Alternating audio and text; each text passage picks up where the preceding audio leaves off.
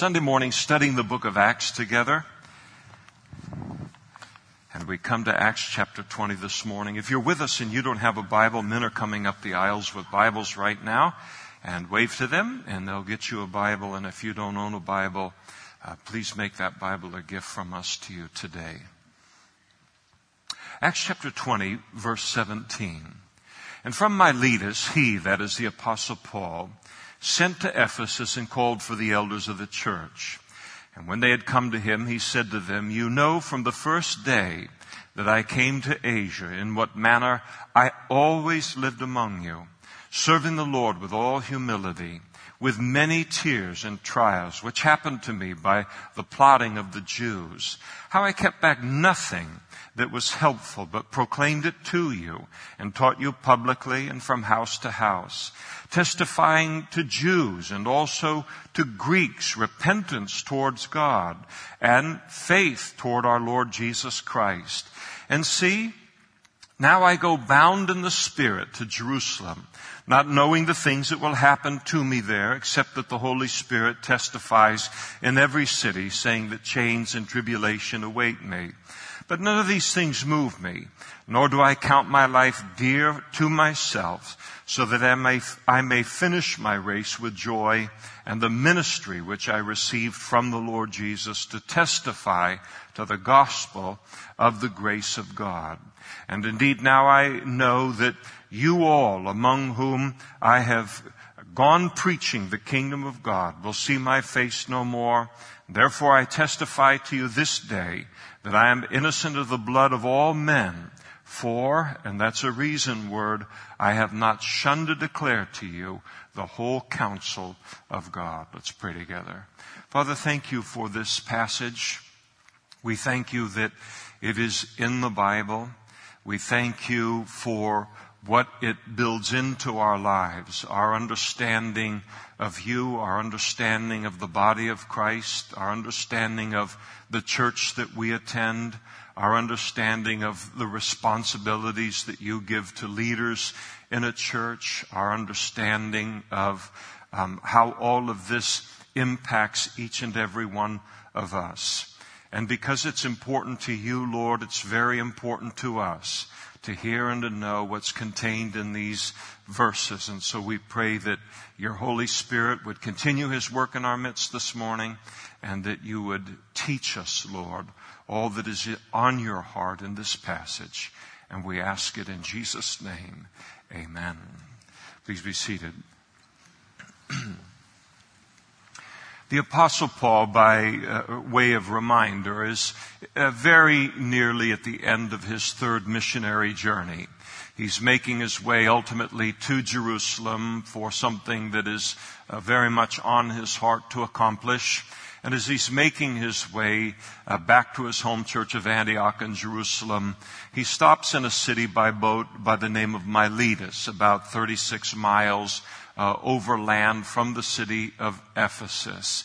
And he called for the leaders of the church in Ephesus, where he just recently spent 3 years of his life in establishing the church there, that they would come and meet with him at Miletus, so that he can then pour his heart out to them related to his understanding of ministry and of leadership for a local church. They gladly made the journey to Miletus in order to hear from him, and then Paul begins to speak to them about all of these things. Again, handing over what is arguably the most significant church in the New Testament, the church at Ephesus, to these leaders. Before he did it, there were some things that he wanted to speak to them from his own life, and then also exhort them about concerning their own life. In our previous 2 messages from the passage, we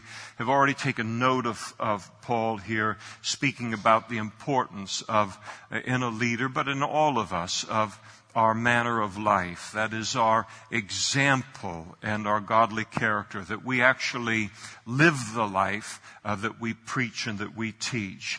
And then he also declared the importance that at our core, for everyone that serves the Lord, should be the heart of a bondservant, that we do not feel ourselves too good to do anything that God calls us to do, to spend our lives in any way or anywhere that God desires to spend our lives. And so this removes this very significant sense of entitlement and this nurturing of self-will that is so strong within the culture, so that it doesn't affect us within the body of Christ.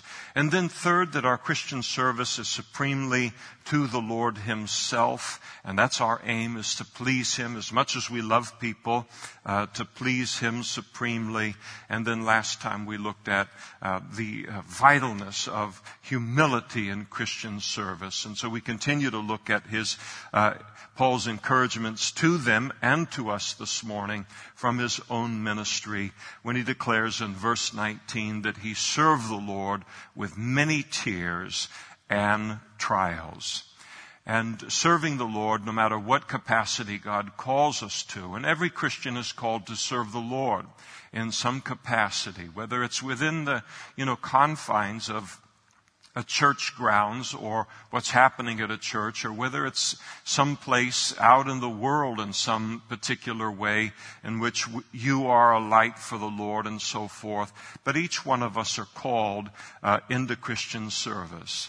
And here Paul aims specifically at the position of leadership in a local church. And that to hold that position within a local church, to be an elder, to be a deacon, to be a pastor, to be a home fellowship leader, whatever the position might be, but it's going to involve experiencing many trials. Many, many joys, to be sure, but many, many trials for sure as well. The word that he uses there, he speaks of just not an occasional trial, but he uses the word many. And the many in the original language, it means many. It means much. It means crowds. It means great in number. And that's the portion of any leader of any local church. Leaders are, of course, a special object of the devil's opposition, and in an attempt to get them to fall, to get them to compromise, there is never any significant release from spiritual warfare surrounding their life. There is the ample rejection and persecution from the world. And then there is also the persecution and the rejection that can occur even within the church. There is the constant fight against things that are unhealthy that are going on even within Christendom or within the world that is trying to come into the church and influence the church, and the resisting that so the church remains biblical, that it remains well directed. Again, that constant fight against and vigilance related to false doctrine and false practices that are always floating around in the body of Christ as a whole. And none of this kind of thing just happens on its own. It happens because leaders take a stand and they say, no, that it's not going to happen here, no matter how popular it might be somewhere else.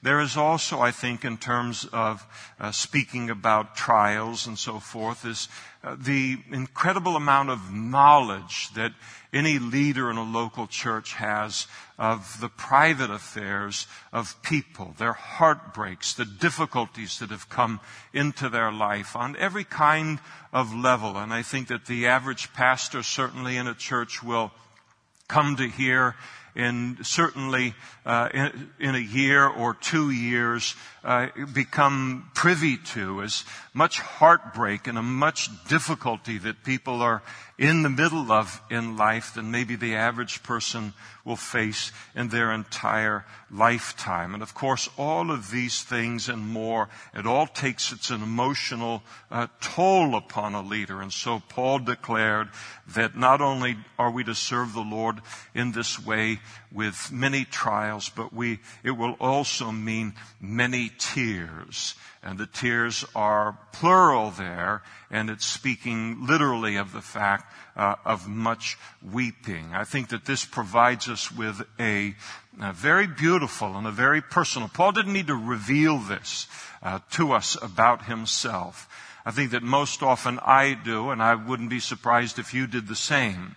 When we think about the Apostle Paul, we think about this mountain of faith. We think about this man with such a strong will and such a strong determination, and so tough. And so often we can think of him as almost emotionless in terms of how he just pounds from one thing to the other, gets up and continues on. But here we're told that he did a lot of crying as a result of his call. And he was warning these leaders and us as well that we would do the same. There's the constant, I think, emotional strain of the calling, and also the heartbreak that is there in a calling as a leader. I think that tears are merely what blood is to a wound in the physical body. Tears are to a wound of the spirit or of the heart.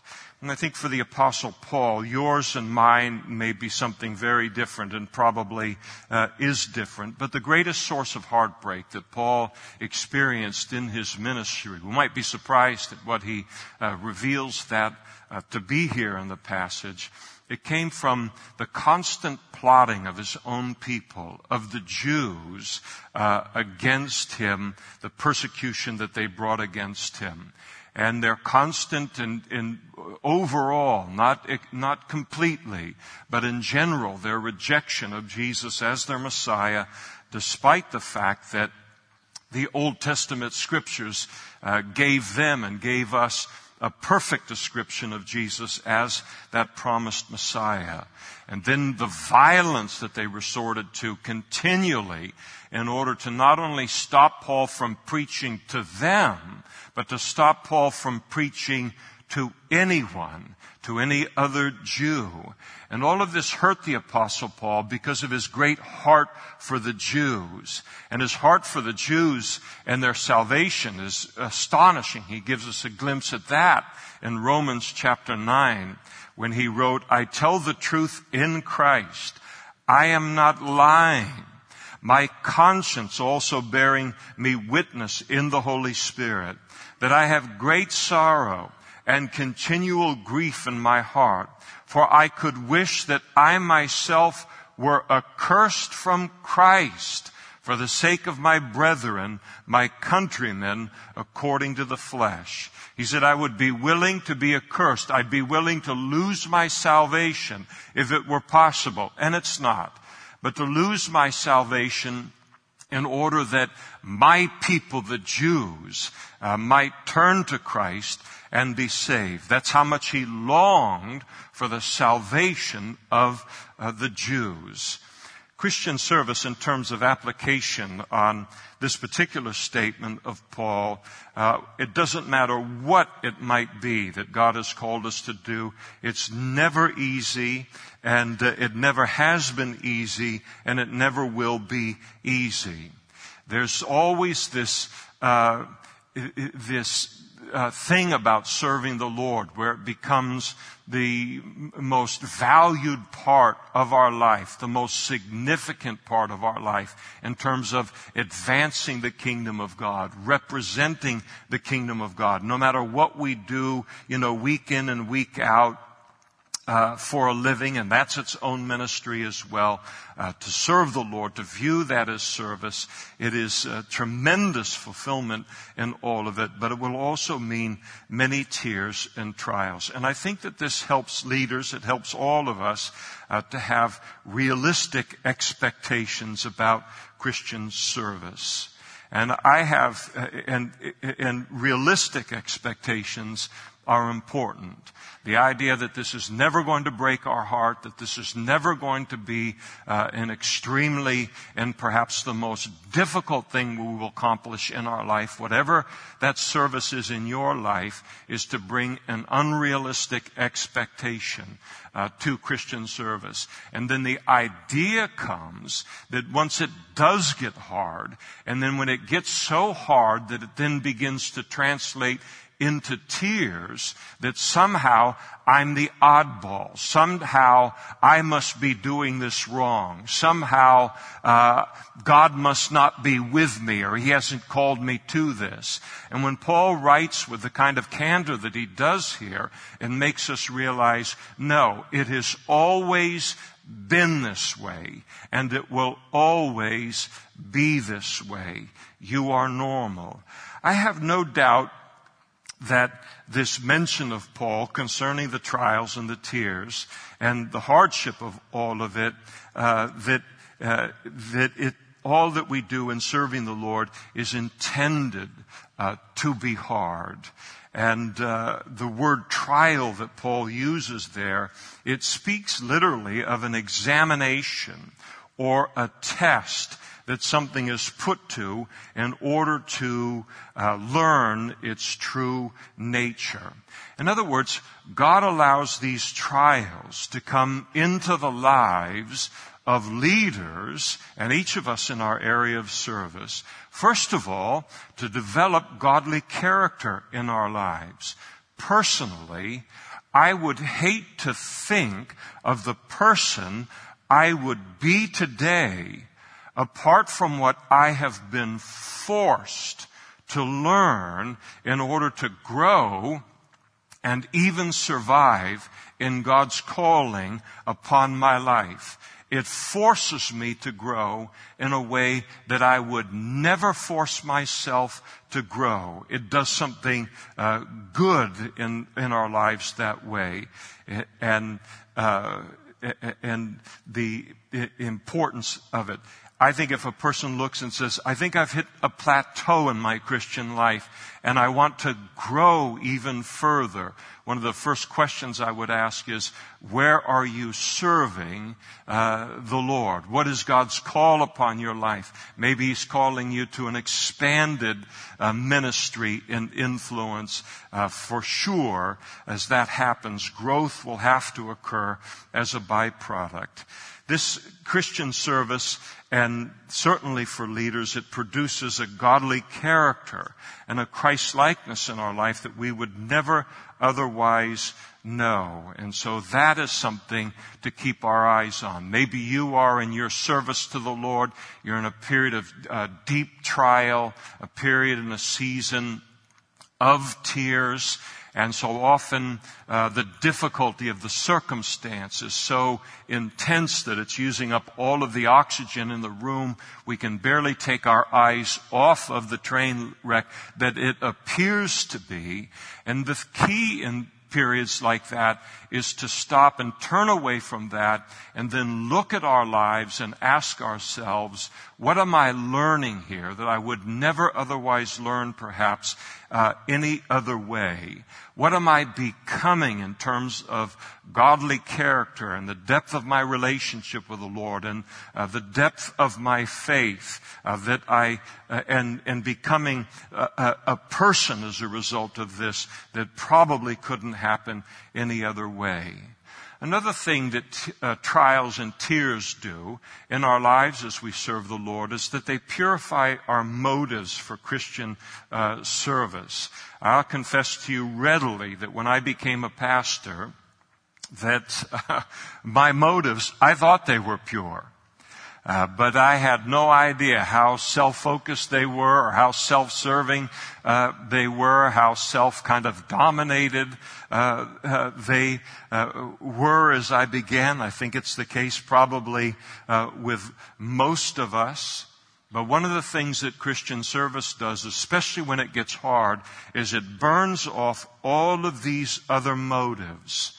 until we are left with the only motive that will survive over the long haul, and that is the motive of simply being obedient to God in His call upon our lives. Obedience to God in response to His love for us and response to His lordship in our life. It's never a terrible thing when something happens within our lives that the ministry becomes so difficult for us that we would say honestly to God, God, I would never do this. I would quit in an instant.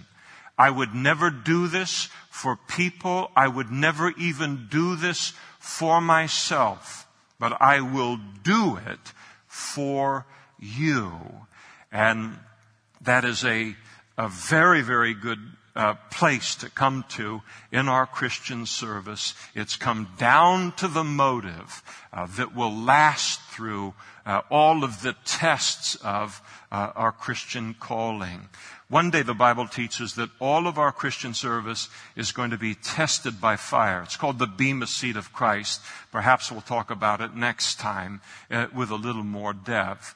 But it is the Bema Seat or the reward seat of Christ. And at that reward seat of Christ, only Christians will stand before the Lord at this. Our salvation is not in play in any way. But we will each of us be judged one day for our faithfulness to what God has called us to do and to be in this life. And our Christian service will be tested on the basis of what sort it is, Paul writes when he writes to the church at Corinth.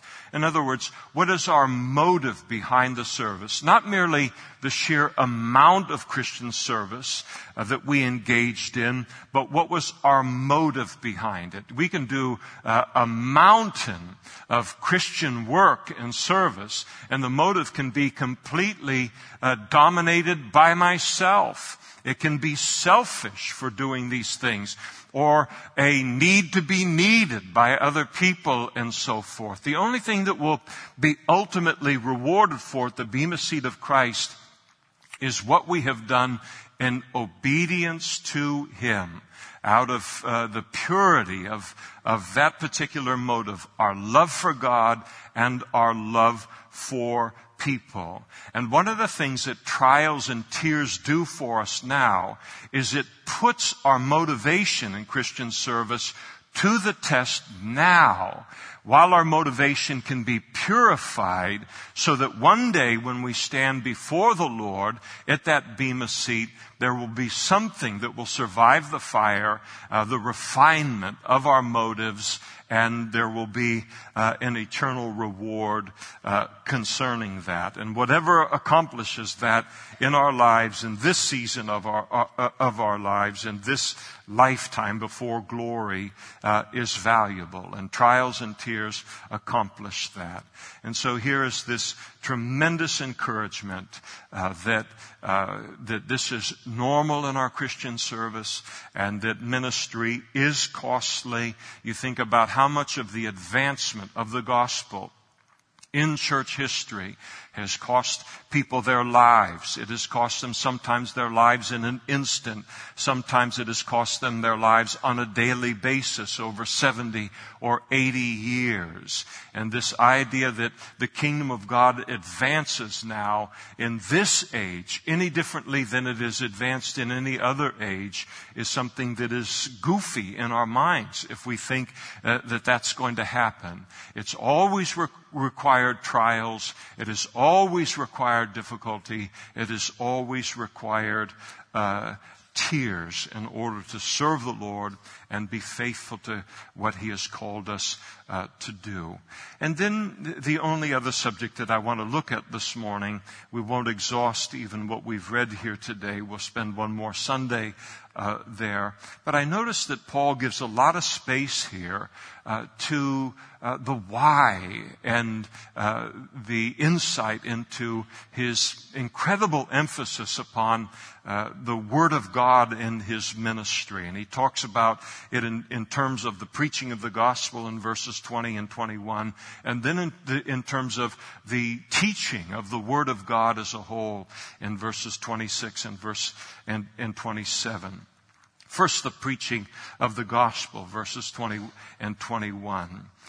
Here you have, I think, in verse 21, one of the greatest definitions of how a person gets saved. Testifying to Jews and also to Greeks, repentance toward God and faith toward our Lord Jesus Christ. First and foremost, as Paul understood it, and the Bible teaches, that salvation occurs by putting our trust or our faith in Jesus Christ for the forgiveness of our sins. That believing that Jesus' death upon the cross as the very Son of God and God the Son, that is, as a sinless sacrifice, no sinner can die for the sins of other sinners. It took a sinless sacrifice to provide us with forgiveness. But that Jesus' death upon the cross has provided us with, and the Father with, the full and satisfying payment for the forgiveness of those sins, and that His resurrection from the dead testifies to the truth of His teaching, including His teaching concerning the gospel, and it declares His victory over death. But in order to turn toward God, I must, and put my faith in Christ, I must, as a result, as Paul puts here, turn away from my life of sin and my life of self-will. I need to repent. I think it's very instructive to realize that according to Matthew's gospel, the very first word that came out of Jesus' mouth in His public ministry was the word repent. Matthew chapter 4, verse 17, repent, for the kingdom of heaven is at hand. And the beautiful thing to understand about that is that when Jesus called on the world to repent, there isn't any sense that He views this as some kind of a horrible or a miserable thing that He's calling on people to do.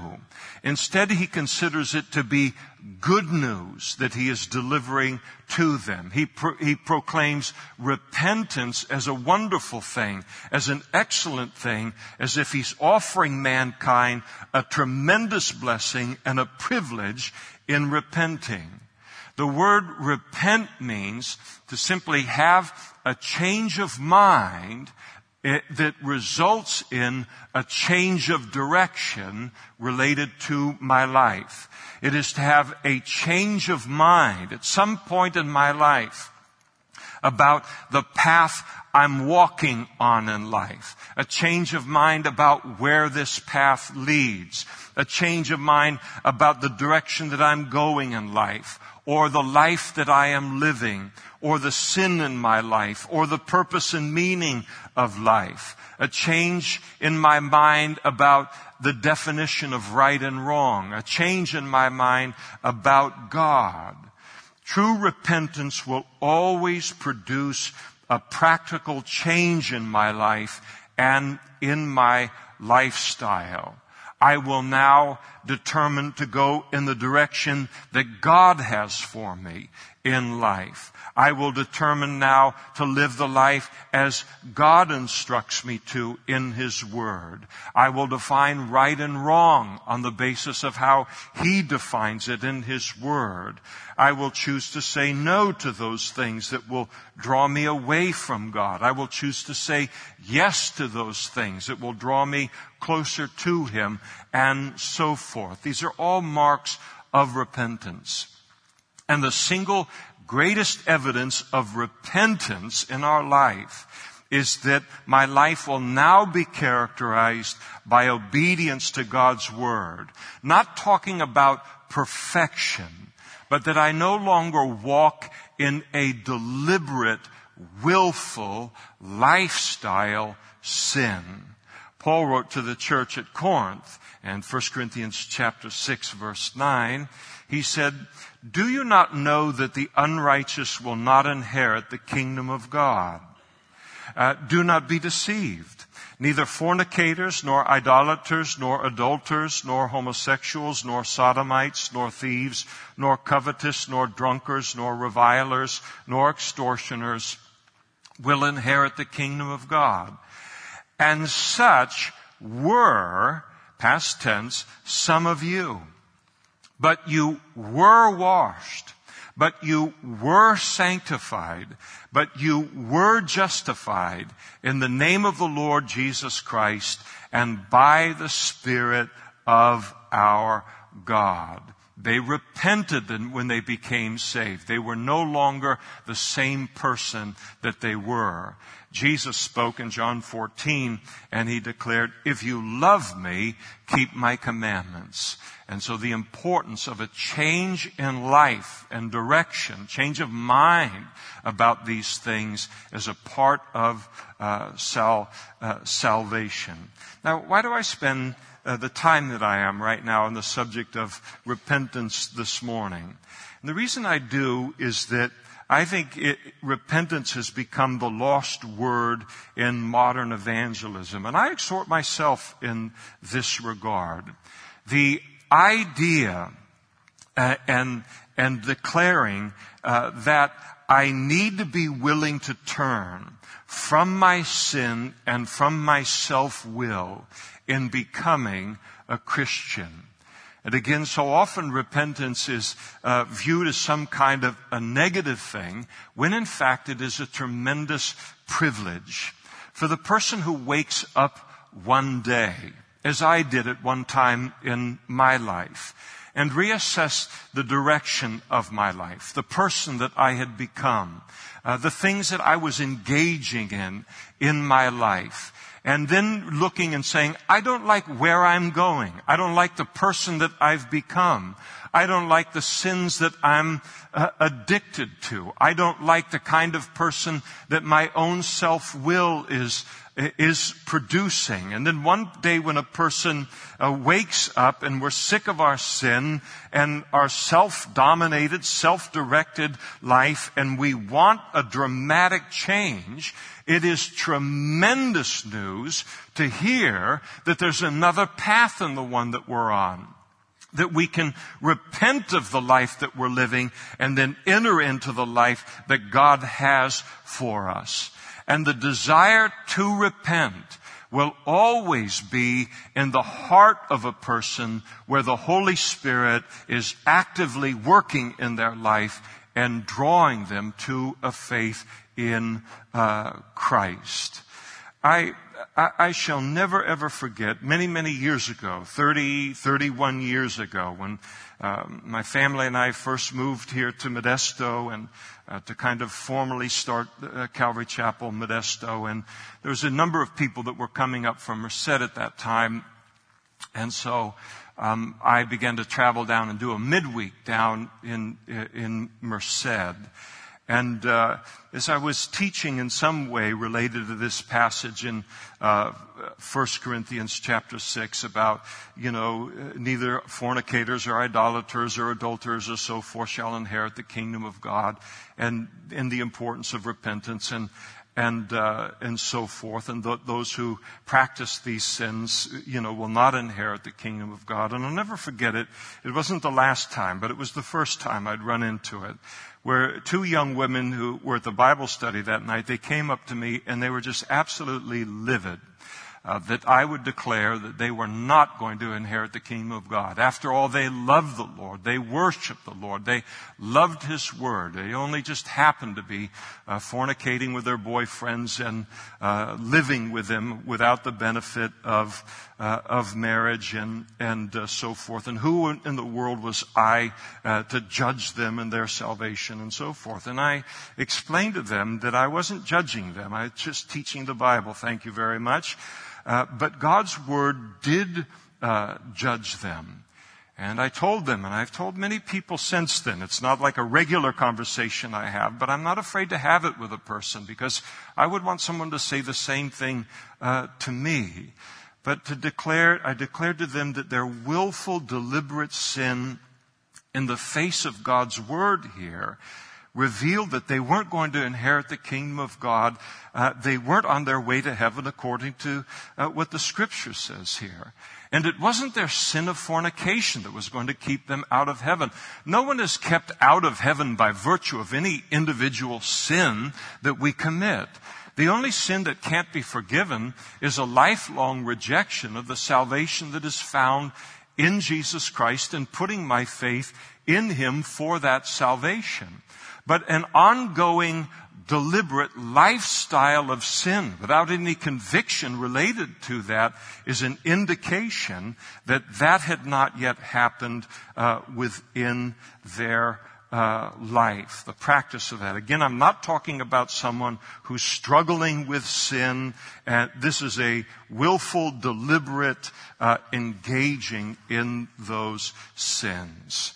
And that was a conversation that I, again, have had repeatedly through the years. And I'm gentle, always gentle with people, but I always encourage them, don't bet against the Word of God.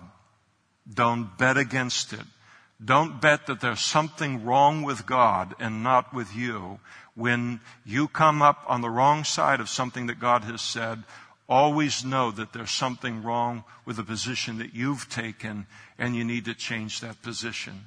More recently, I was talking to a very, very mature Christian man, and his calling is to teach high school age students and young adults. And he mentioned, as we were talking about ministry and ministry in that vein, he mentioned the change of mindset that has occurred within the younger generation from the older generation, and he would be a part of my generation.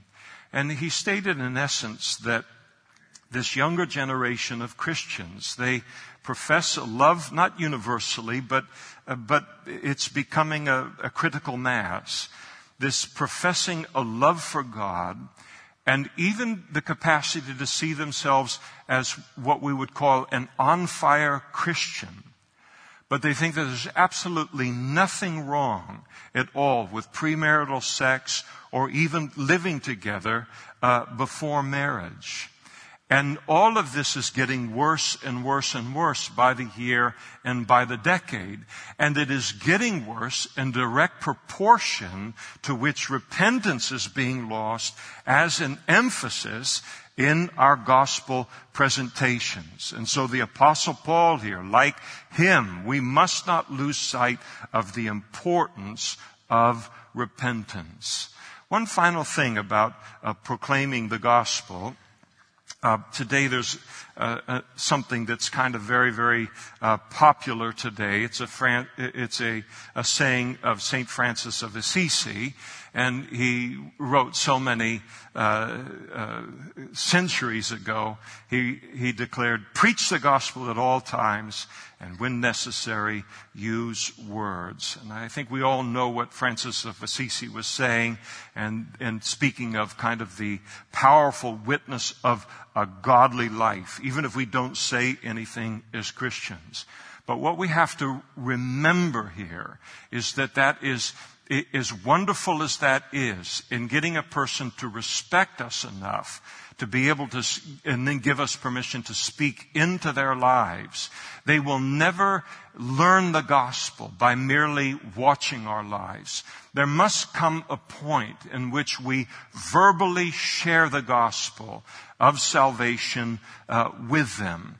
And it would be a tremendous loss for any of us as Christians to spend our entire lives thinking that we have done all that we are called to do in terms of the Great Commission by merely being a great example within our family, or a great example within our neighborhood, or our workplace, or at our school, or in our community.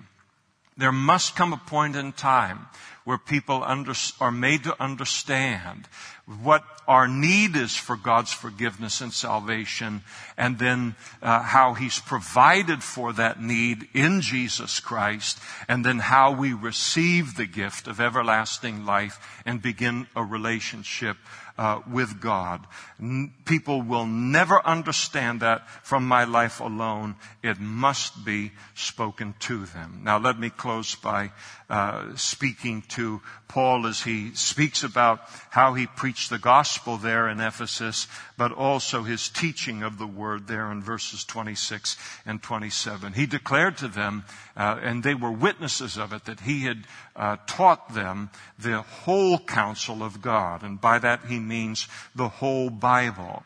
The nice thing about Paul here is he declares this with a sense of accomplishment, with a feel that he had done something great in Ephesus and had done something great for them in declaring, not shunning to declare to them the entire counsel of God. And Paul said it with a sense of accomplishment because he knew what the Bible uniquely produces within our lives as Christians, what nothing else can produce within our lives. Paul wrote to Timothy and he said, all Scripture is given by inspiration of God, and it's profitable for doctrine, for reproof, for correction, for instruction in righteousness, that the man of God may be thoroughly furnished unto every good work. The Word of God tells us what is right, what is not right, how to get right, how to stay right. There's no way that any of us can become a mature Christian and be properly equipped for this Christian life without the Word of God. Jesus declared concerning the Word of God that it sanctifies. He prayed to the Father on the night before His crucifixion concerning the disciples and us. Sanctify them by your truth. Your word is truth. The Word of God feeds our inner man. What a meal is, a physical meal, is to our physical body. The Word of God is to our spirit, to our inner man. Jesus declared in Matthew 4:4, it is written, man shall not live by bread alone, physical bread, but by every word that proceeds from the mouth of God. And it always helps me to think of that as a Christian, though I've heard it often in the course of my Christian life. But, you know, if you don't have the fuel, the physical fuel to function, what happens to not only our body, what happens to our brain, what happens to our emotions, what happens to our thinking, what happens to our entire physical self without nourishment, without food. And a loss of that, the loss is just as significant in who we are and what we are spiritually if we neglect the meat and the milk of the Word of God. A cute saying and related to this, more than cute, I think it says something important. Somebody has said 7 days without the Bible makes 1 week, W-E-A-K, and spiritually so, of course, it's very, very true. Well, the Bible accomplishes a lot of things within our life.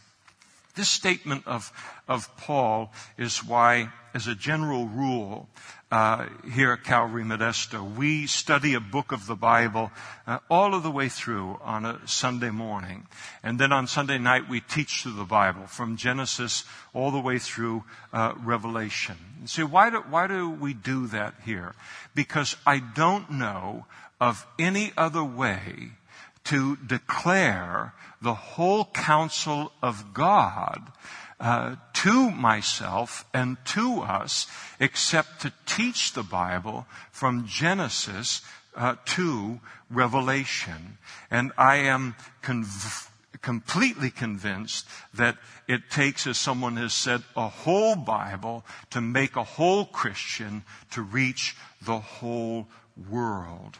Now, one of the great things about teaching the Bible from one end to the other is that not only do you ultimately hit everything that God wants to say in His Word, but you hit it in the exact proportion in which it is represented in the Word of God. I'm never troubled by that the Bible repeats itself so much. Over and over and over again, certain subjects, and then other subjects, they're addressed a little bit less. It never troubles me, and I never have a problem speaking it, even though maybe we spoke about it just 2 weeks ago or 4 weeks ago. Because again, God puts it in His Word in a proportion in which we need to be constantly reminded of these things. The teaching all of the way through the Bible does something very, very good in me as a pastor, because I'm like every other pastor. There are certain things I would rather teach and certain things I would rather not teach. There are certain things that I think in sermon preparation, this will not interest the audience as much as maybe this would interest the audience. I got to play with all these things that are going on in my head like everyone else. I have my own hobby horses like everybody else has. And what the teaching through a book, the book of Acts, like we're doing here today in our series on Sunday mornings or on the Sunday nights, it keeps me from constantly focusing on the things that kind of dominate my heart, my relationship with God, and it keeps me from getting sidetracked. And it's only the teaching of the entire Bible that produces the quality in a congregation concerning the depth of the Word of God that would never otherwise occur.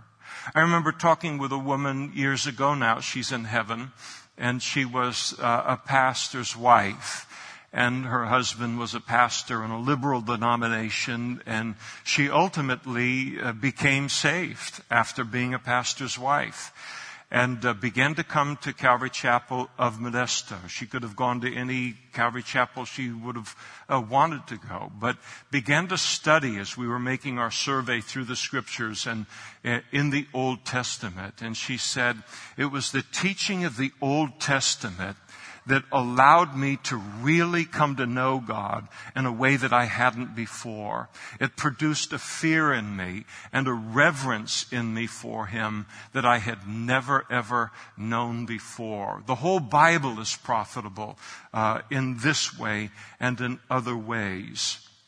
And for the pastor, for the teacher, the leader, it takes all of these things out of our hands. It lifts a great weight off of us. And it's important not only for the pastors to understand this, but for the congregation to understand this as well. Maybe sometimes even you, not for you've been around for a while, but you look and you say, why in the world would they teach through an entire book? Why would they not skip these passages when they come to them, when clearly it's not as exciting as what's in the next chapter? And it is this kind of a mandate and a charge from God that causes us to teach the Word of God in the way that we do. And because Paul had declared the whole counsel of God to them, he declared himself to be innocent, verse 26, of the blood of all men. On a physical level in that day, if you were declared to be guilty of the blood of another man, it was an indication that you were responsible for their physical death. So Paul carries it over into the spiritual realm, and he declared here that he did not want to be found guilty of having played a part in the loss of anyone's soul or in anyone ultimately ending up in eternity in the realm of judgment. And he declares here that his responsibility was to preach the gospel. It was to teach the whole counsel of God.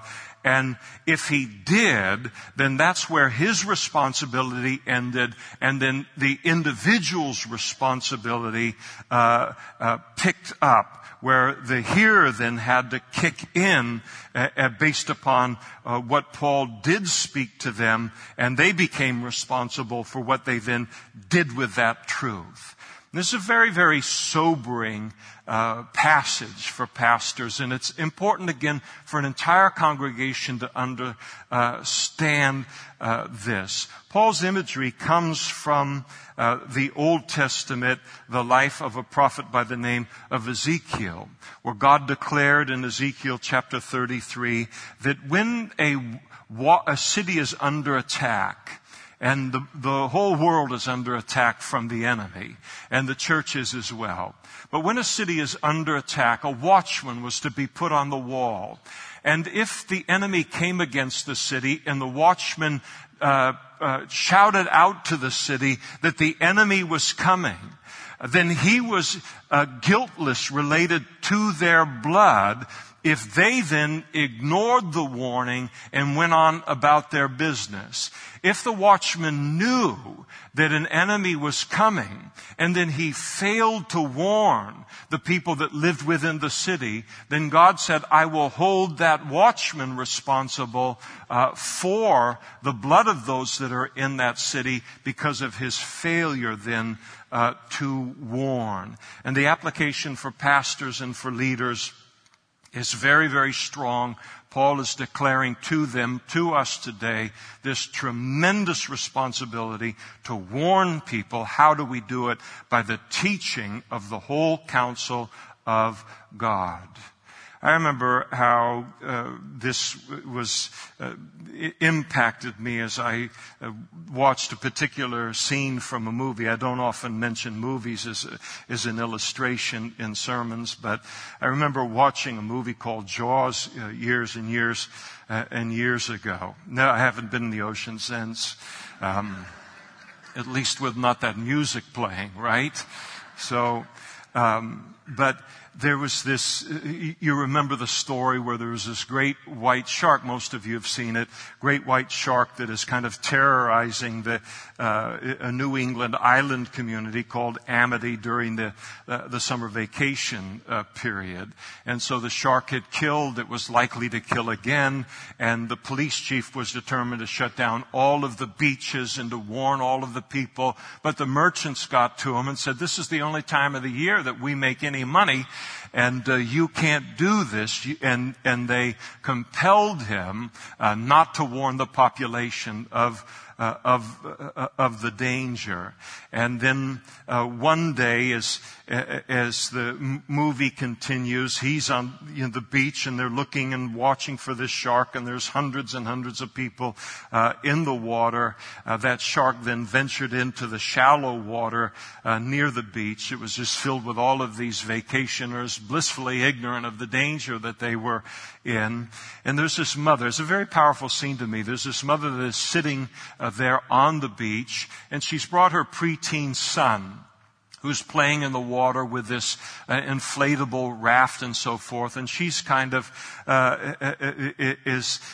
she's kind of preoccupied and looking away, and all of a sudden the shark comes up out of the water, and as the boy is on the raft, and all of a sudden he disappears under the water and taken away, and his blood just completely fills the water. The mother, again occupied when the event occurs, she starts to hear the screams, the shark, the everything that's going on, and people fleeing the area where she had last seen her son, and she begins to frantically search. You might remember the scene.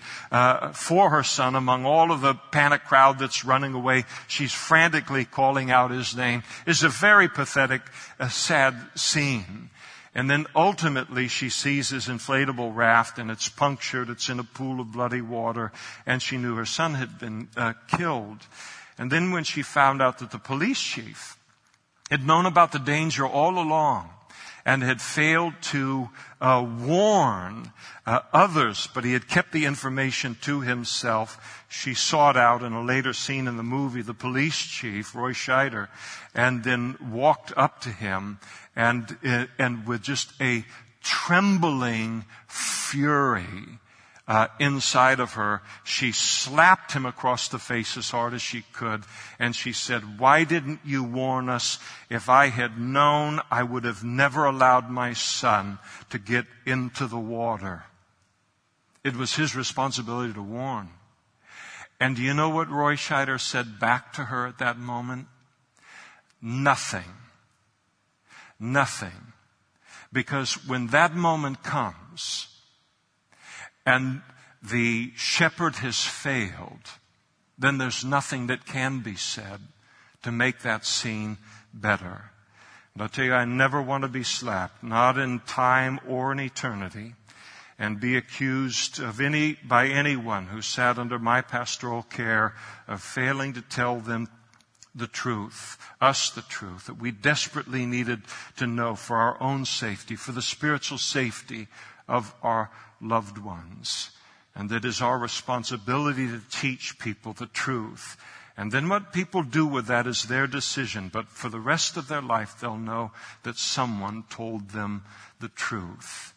And the sense of responsibility that Paul felt and that each of us as leaders are to feel is immensely strong, and one in which each of us will one day stand before God in a way that no one else does, and give an account to God in a way that no one else will.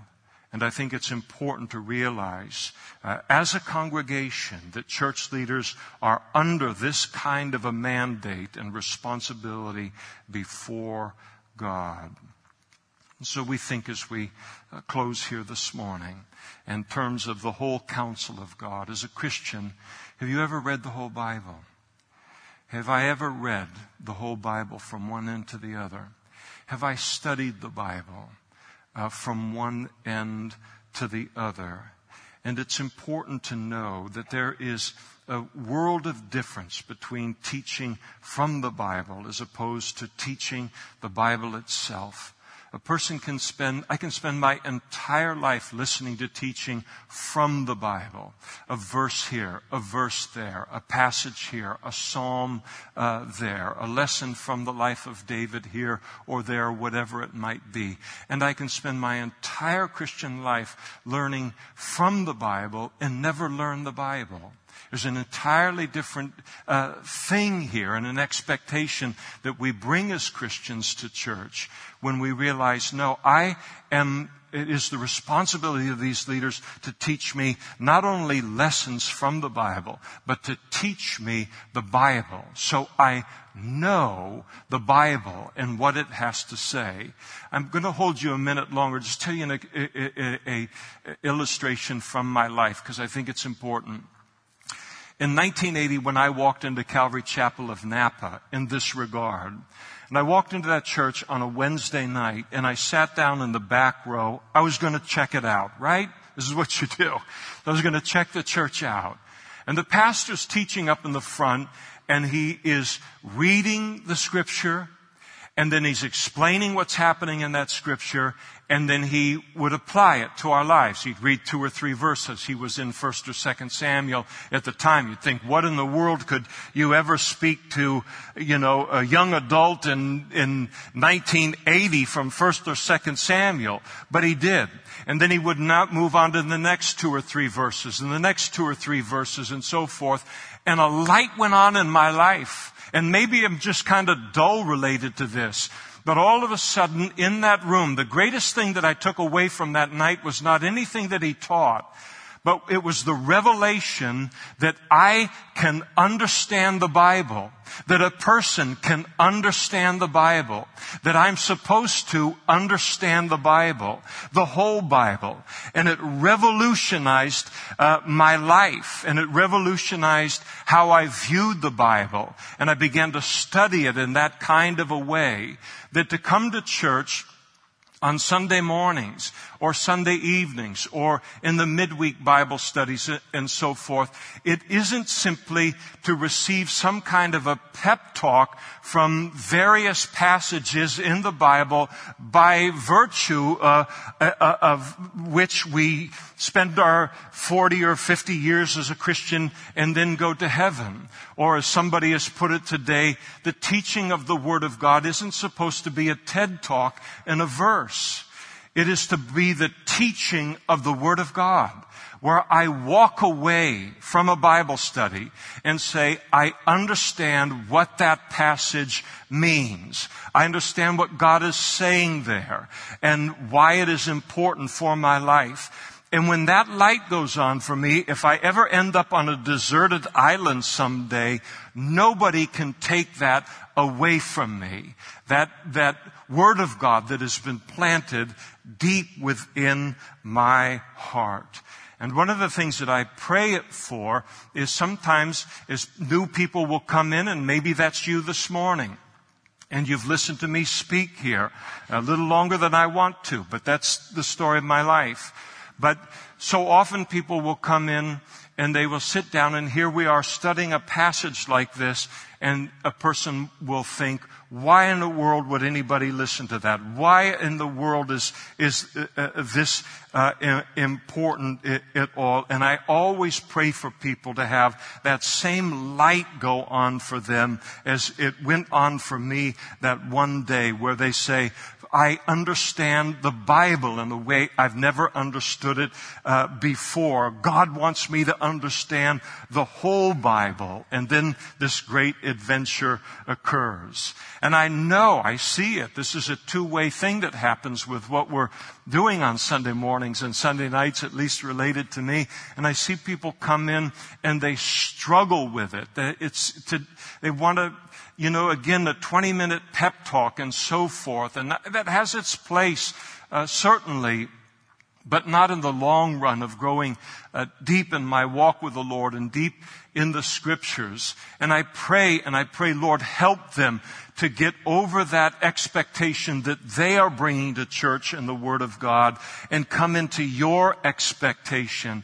And then once a person can kind of get over that hump, and that light goes on and says, no, I understand the Word of God. I see it. The Holy Spirit is making this exciting to me.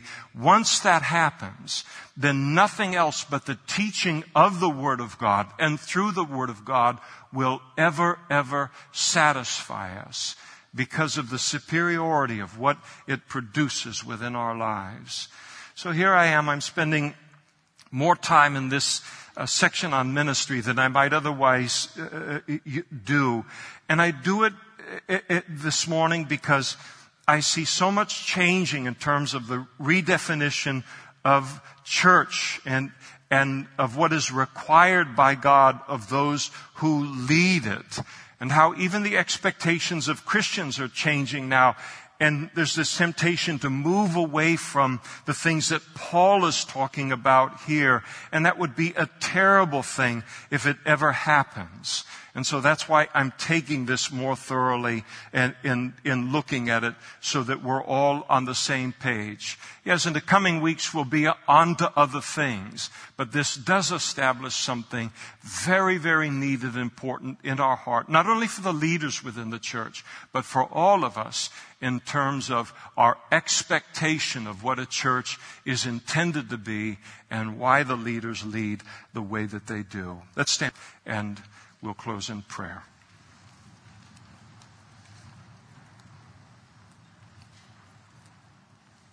Thank you, Father, for this invaluable instruction. And I, as one leader in the church and one leader in this church, I thank you so much for it and how it keeps us safe in a sea of new definitions and new ideas and a seemingly unending series of experiments that are coming down the line and what the church is supposed to be and what it's supposed to emphasize and what it's supposed to accomplish.